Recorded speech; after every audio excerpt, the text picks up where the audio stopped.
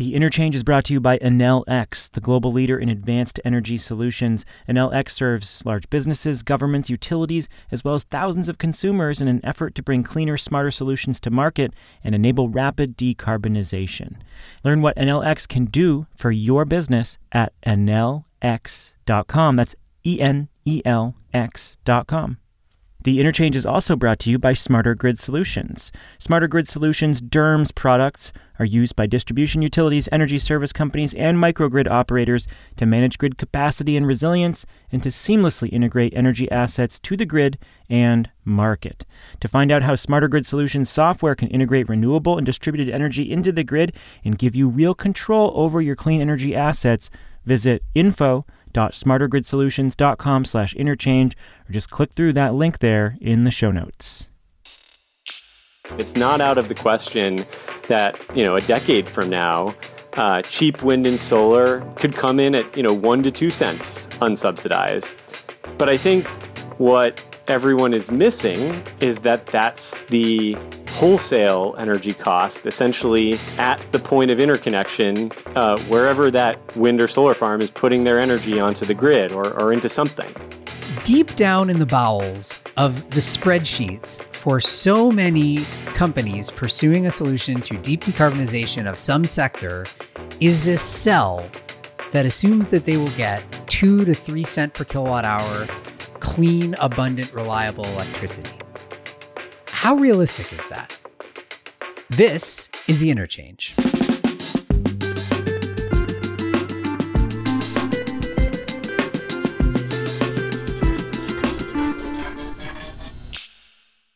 I'm Shail Khan. I'm a partner at the venture capital firm Energy Impact Partners. Welcome. Okay, so there's this thing that's been bothering me lately. I think at this point there is pretty wide agreement that decarbonizing the power sector is the linchpin of any serious strategy to combat climate change. It's not the whole solution on its own, but it plays a big role for 3 reasons. First of all, power is just still a big chunk of global CO2 emissions. Decarbonize the power sector and that chunk vanishes. Second, it is arguably the major emitting sector with the most realistic, achievable pathway to net zero, given available and emerging technologies. So in other words, we think we can do it, though we'll come back to this. And third, a decarbonized power sector unlocks massive opportunities across nearly every other sector as well, either via direct electrification, say passenger vehicles, or via indirect electrification via the production of something like green hydrogen or electrofuels.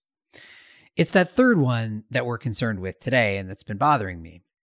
My job at EIP is to invest in companies with revolutionary technologies to solve the big challenges of climate change. As such, I spend a lot of my time these days talking to entrepreneurs who have some amazing novel solution to decarbonize something.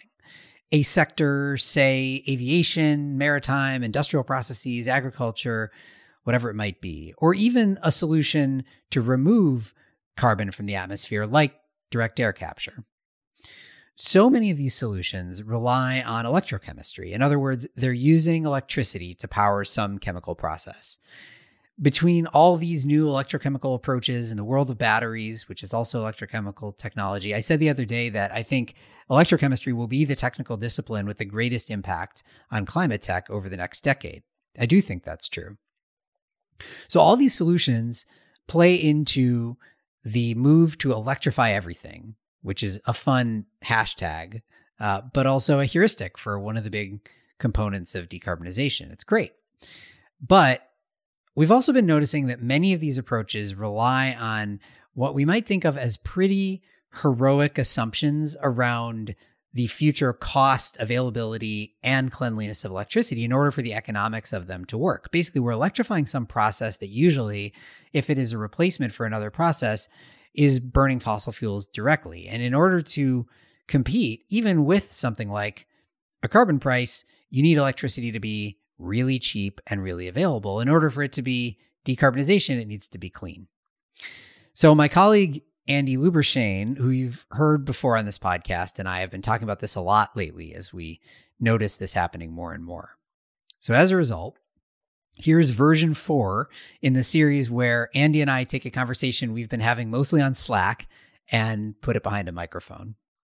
At issue, very cheap, very clean, completely abundant electricity may be the skeleton key to decarbonization. But is it realistic? Here's my conversation with Andy. Andy, welcome back. Thank you. It's great to be back.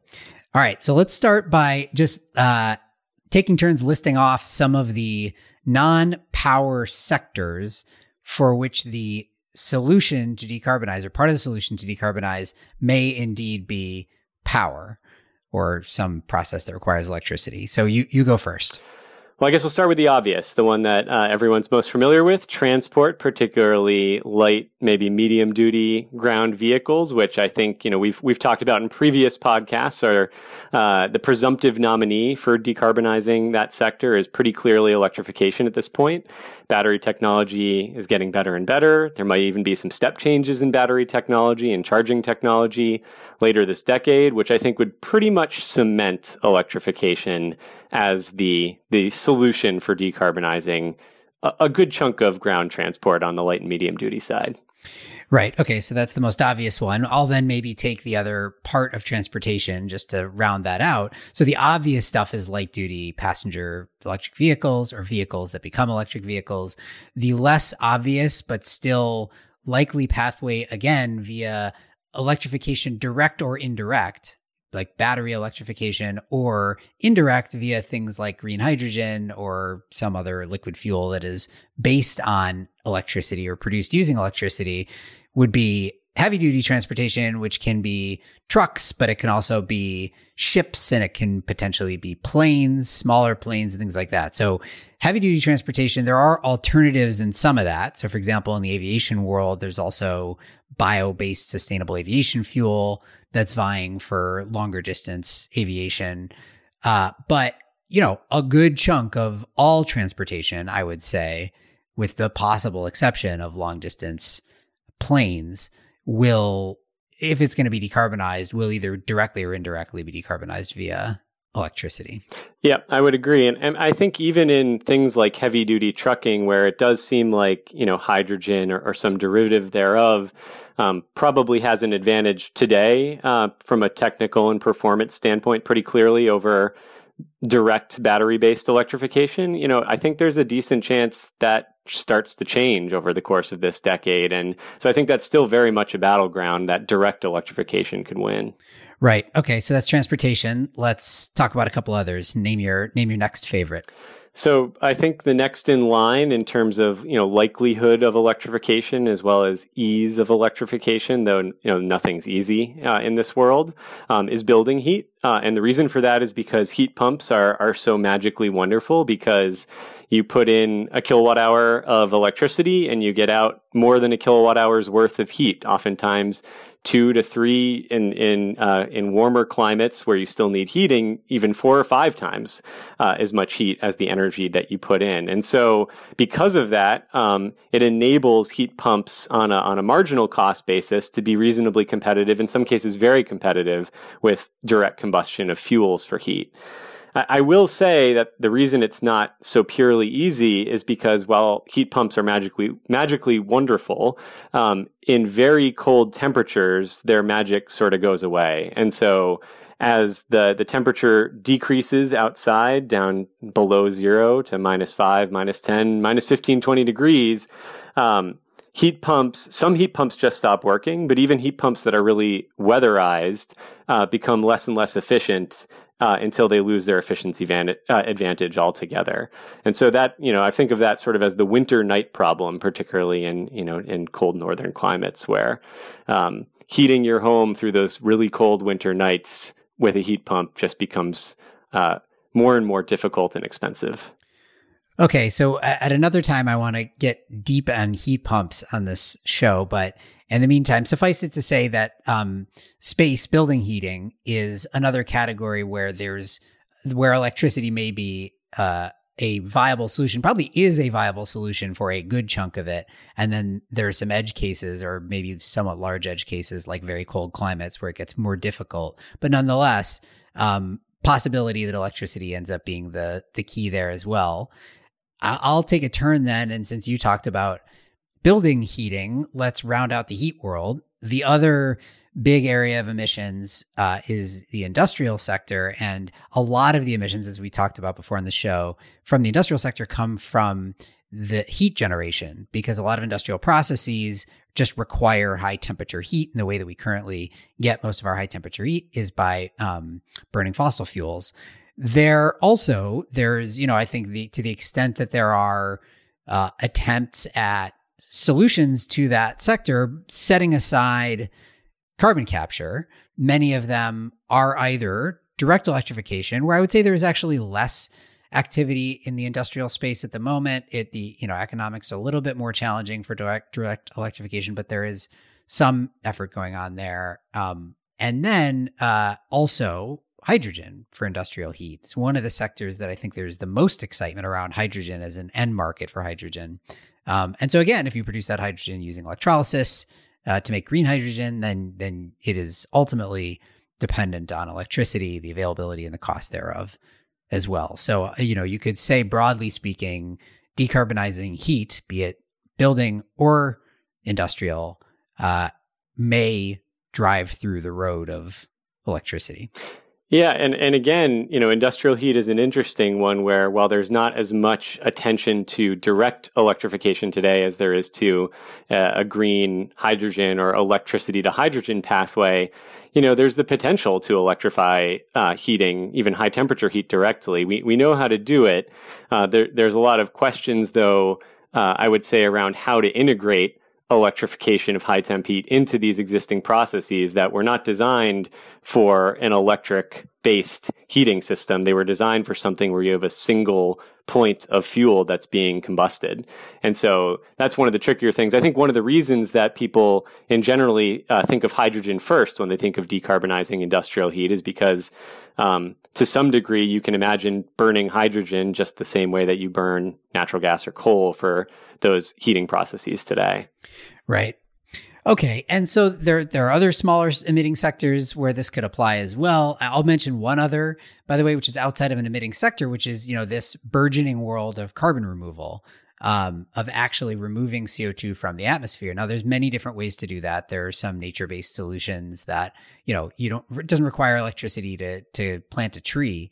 But some of the carbon removal solutions, particularly some of the direct air capture solutions, are themselves electrochemical solutions. And so if you are carbon engineering and you're trying to build a huge direct air capture plant, you're also using a lot of electricity. And again, a lot of your input costs and ultimately your OpEx for your system is really baked into the cost and availability of electricity as well. So it's not just in the emissions mitigation world, it is also in the carbon removal world, at least in a part of it where this applies. When I think across all these sectors, what's interesting is if I told myself today that we had no other means of decarbonizing all of these end uses, if electricity was the only game in town, I actually wouldn't be worried anymore from a technical standpoint. I think we could get 95% of the way there. It's just a question of how much it costs. It's a techno-economic question, not so much just a feasibility question at this point, at least based on things that I'm seeing out there in technology, in the pipeline.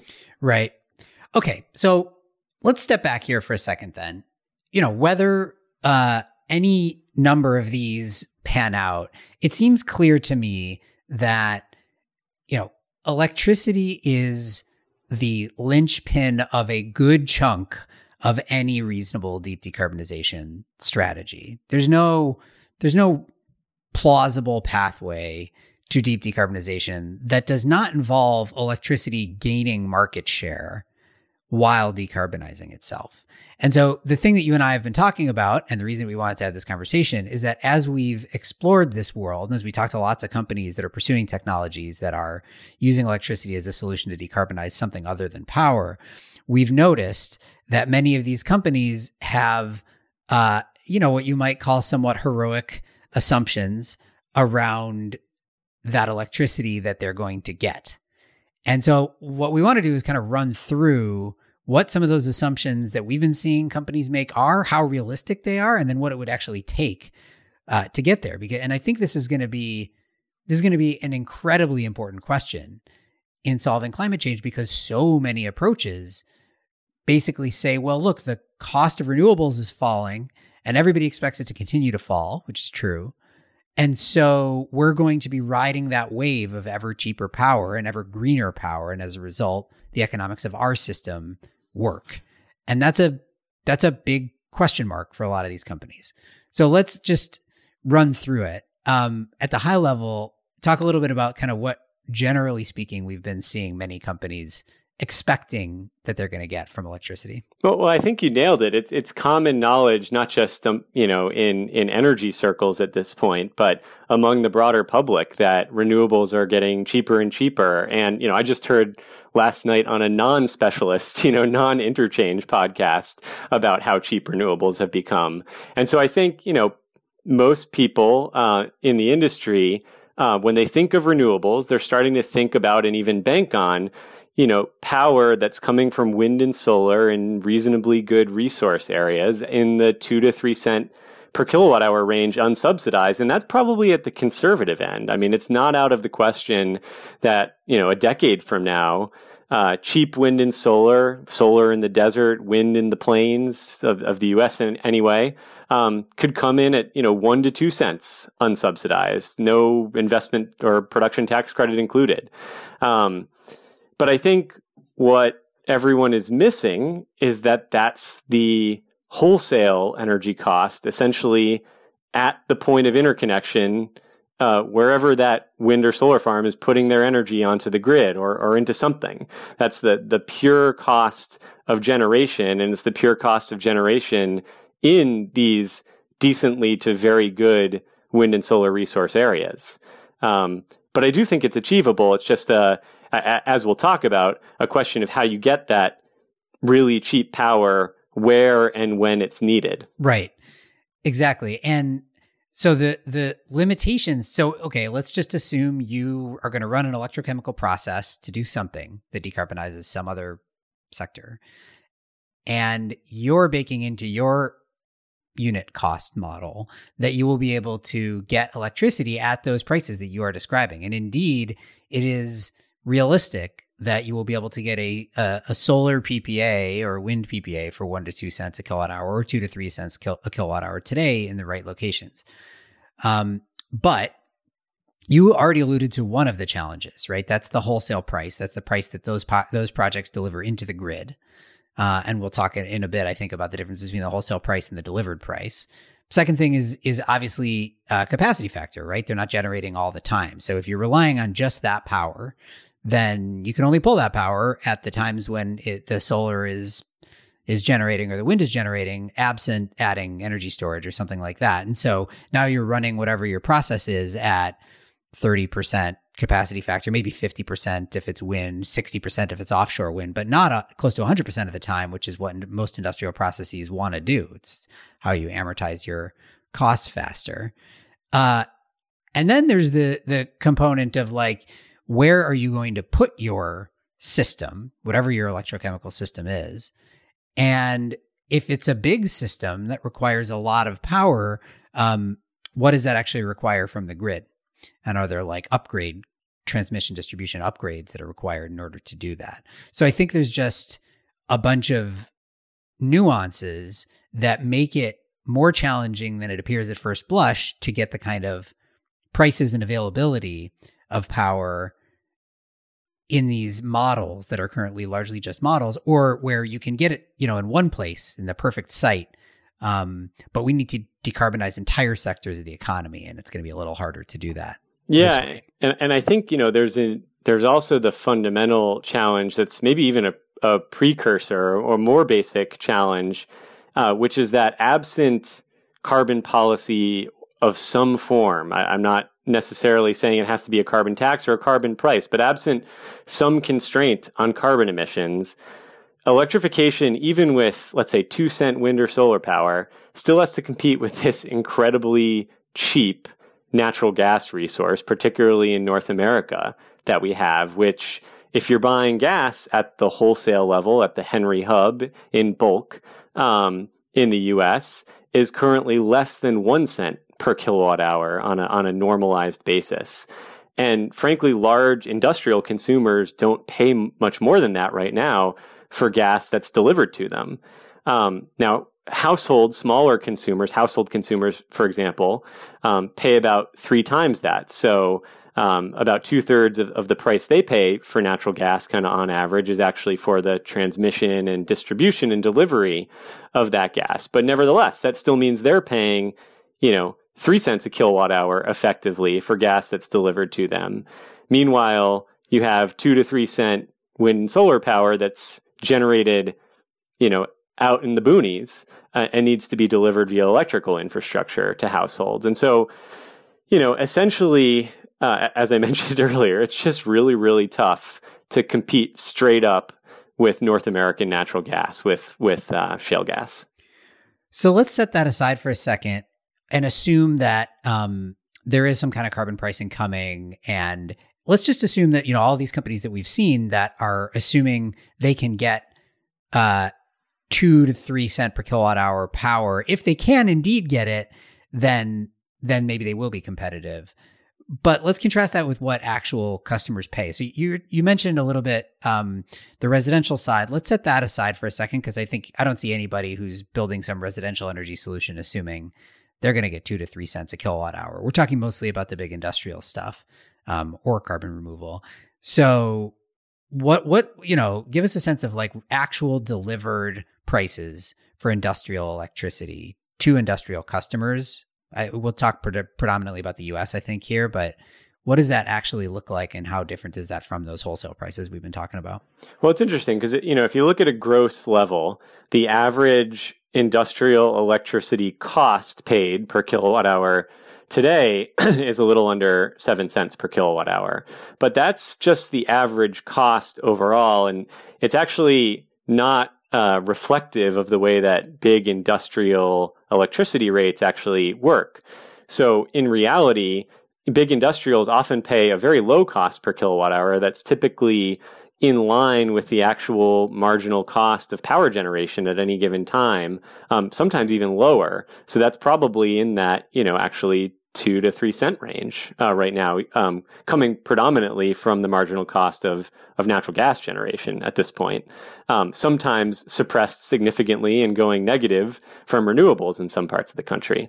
But the rest of the bill, the total bill for a large industrial consumer, and of course this varies a lot across the country by utility, by specific rate class, but generalizing, a lot of the bill is composed of these more peak demand-based, capacity-based charges that often have significant benefits for using energy off-peak, meaning, off the generation and transmission peak that the utility faces. And those charges are largely there to recover the fixed costs of the grid and firm generation capacity, which are the things that that 2 cent wind and solar power that we're describing don't take into account. We're going to take a brief pause here to talk about our supporters of the Interchange. We are brought to you by Enel X. Look, we all know the energy industry is changing quickly, changing faster every day.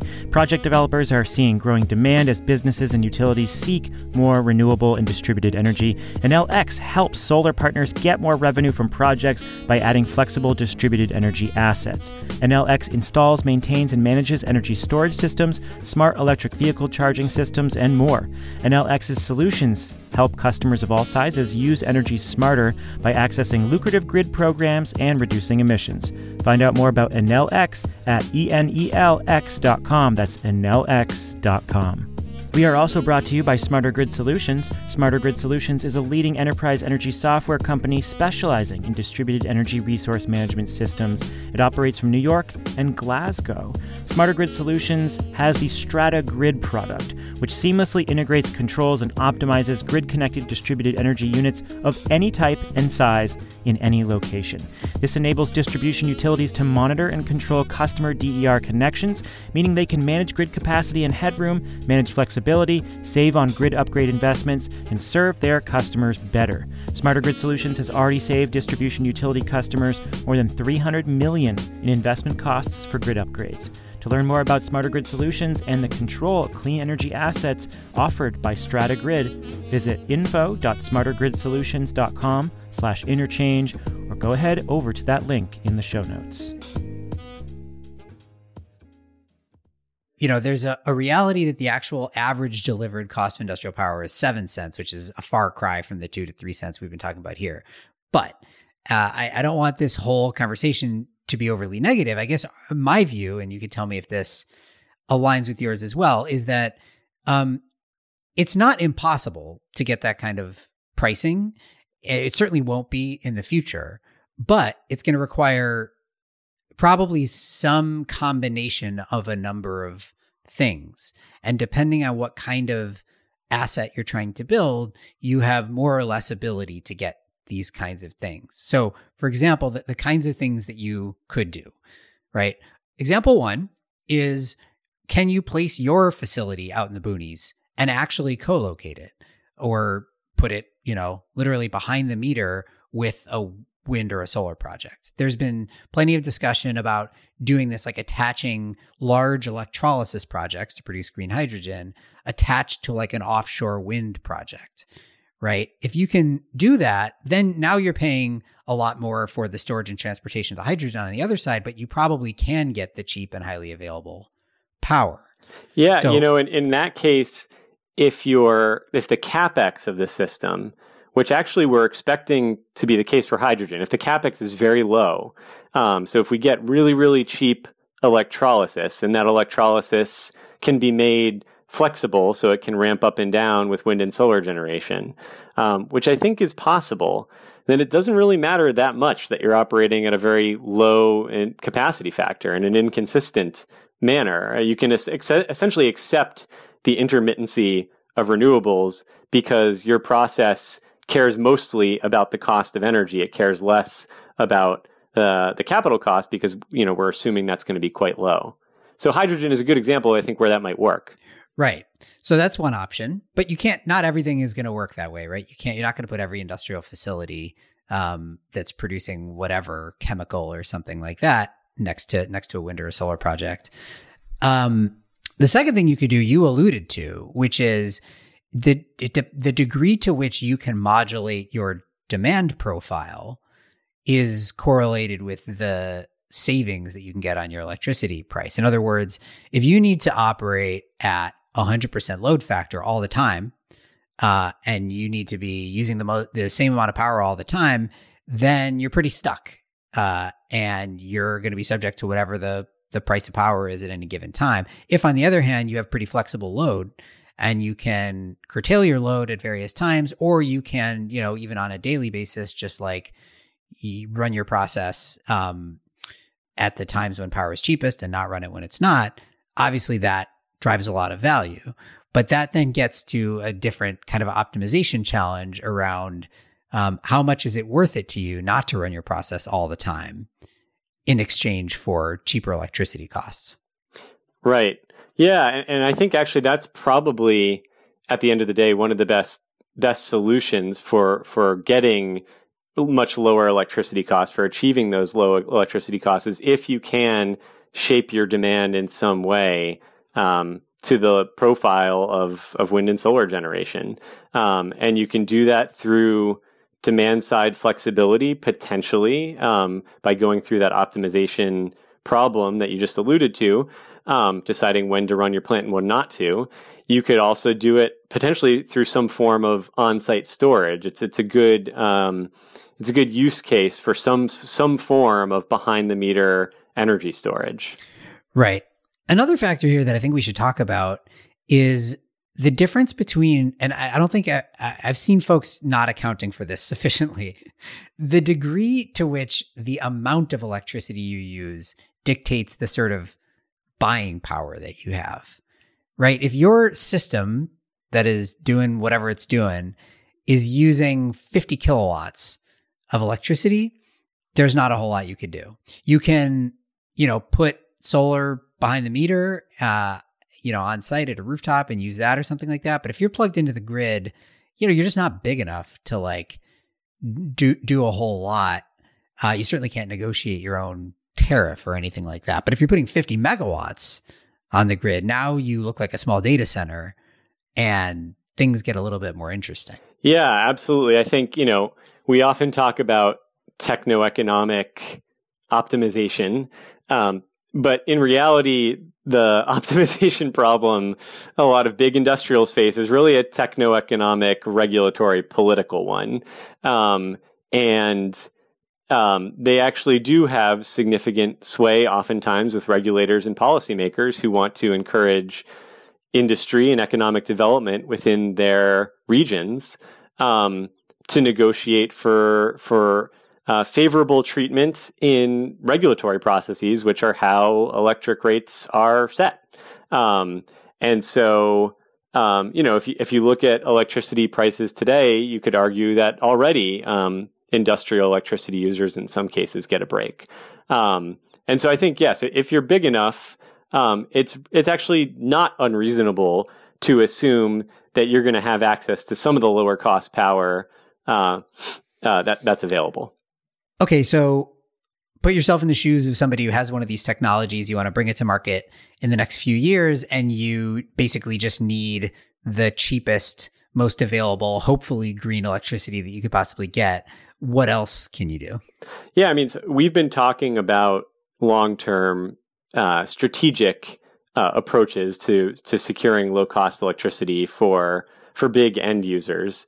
And we've been sort of thinking about this once wind and solar get to very large scale, once they're very high penetration in the power system. I think in the nearer term, really good contracting can actually make a difference for some of these industrial customers who want to experiment with electrification. And that means signing the best wind and solar PPAs and, procuring on-site storage in some form, or potentially, procuring wind and solar that are in some way firmed or partially firmed with storage, via a PPA that can get you access to better prices than your competitors. I think there's still room for that today. All right. I want to step back for a second. The other thing that I think a lot of folks are not reckoning with is what all of this collectively will mean for the grid and for electricity, right? So say that we do end up using electricity to power a fairly large chunk of transportation, a fairly large chunk of industrial heating, a fairly large chunk of space heating, some of our carbon removal and all this other stuff. Like, what does this mean in terms of what we have to do to the electricity sector while we are electrifying all these other things? I mean, it basically means we have to double or triple the grid.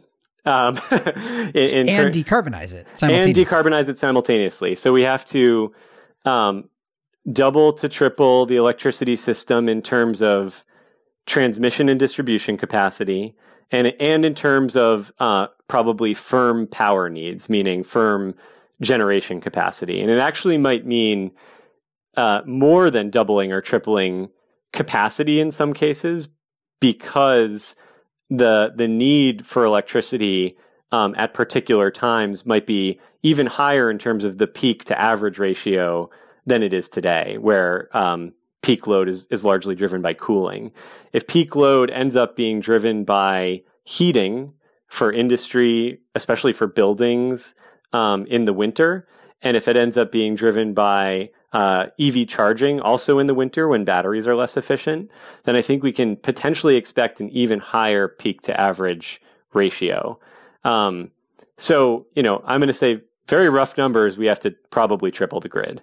And do we have a sense of how realistic that is? Like, what's it going to take to triple the grid? Well, we tripled the grid, roughly speaking, from, the early days of electrification, rural electrification in the 40s and 50s through the early 2000s. So, we had longer to do it the last time around. We can triple the grid again in 30 years. I think it's a very big challenge. I think it's possible. I can tell you the places that I'm most worried about. I'm probably most worried about transmission capacity. And the reason is just that we've seen over the last decade or two so much opposition to building very large interregional transmission lines. And frankly, we haven't seen almost any success among utilities, independent developers in building that kind of line that are, largely actually proposed to be dedicated to moving large amounts of renewable energy from the places where it's really cheap to generate renewable power to load centers. So basically moving renewable power from the middle of the country out to the coasts. At the current pace, given current policy and the way things have gone for that type of transmission development so far, it's hard to be confident that transmission will be able to keep up with that pace of the energy transition and electrification at the same time. Yep. All right. So gun to your head, you're building electrolyzers and you're running your techno-economic analysis. You're going to bring your product to market, let's say in 2025 at scale in the United States. What do you assume you can achieve for electricity pricing and availability?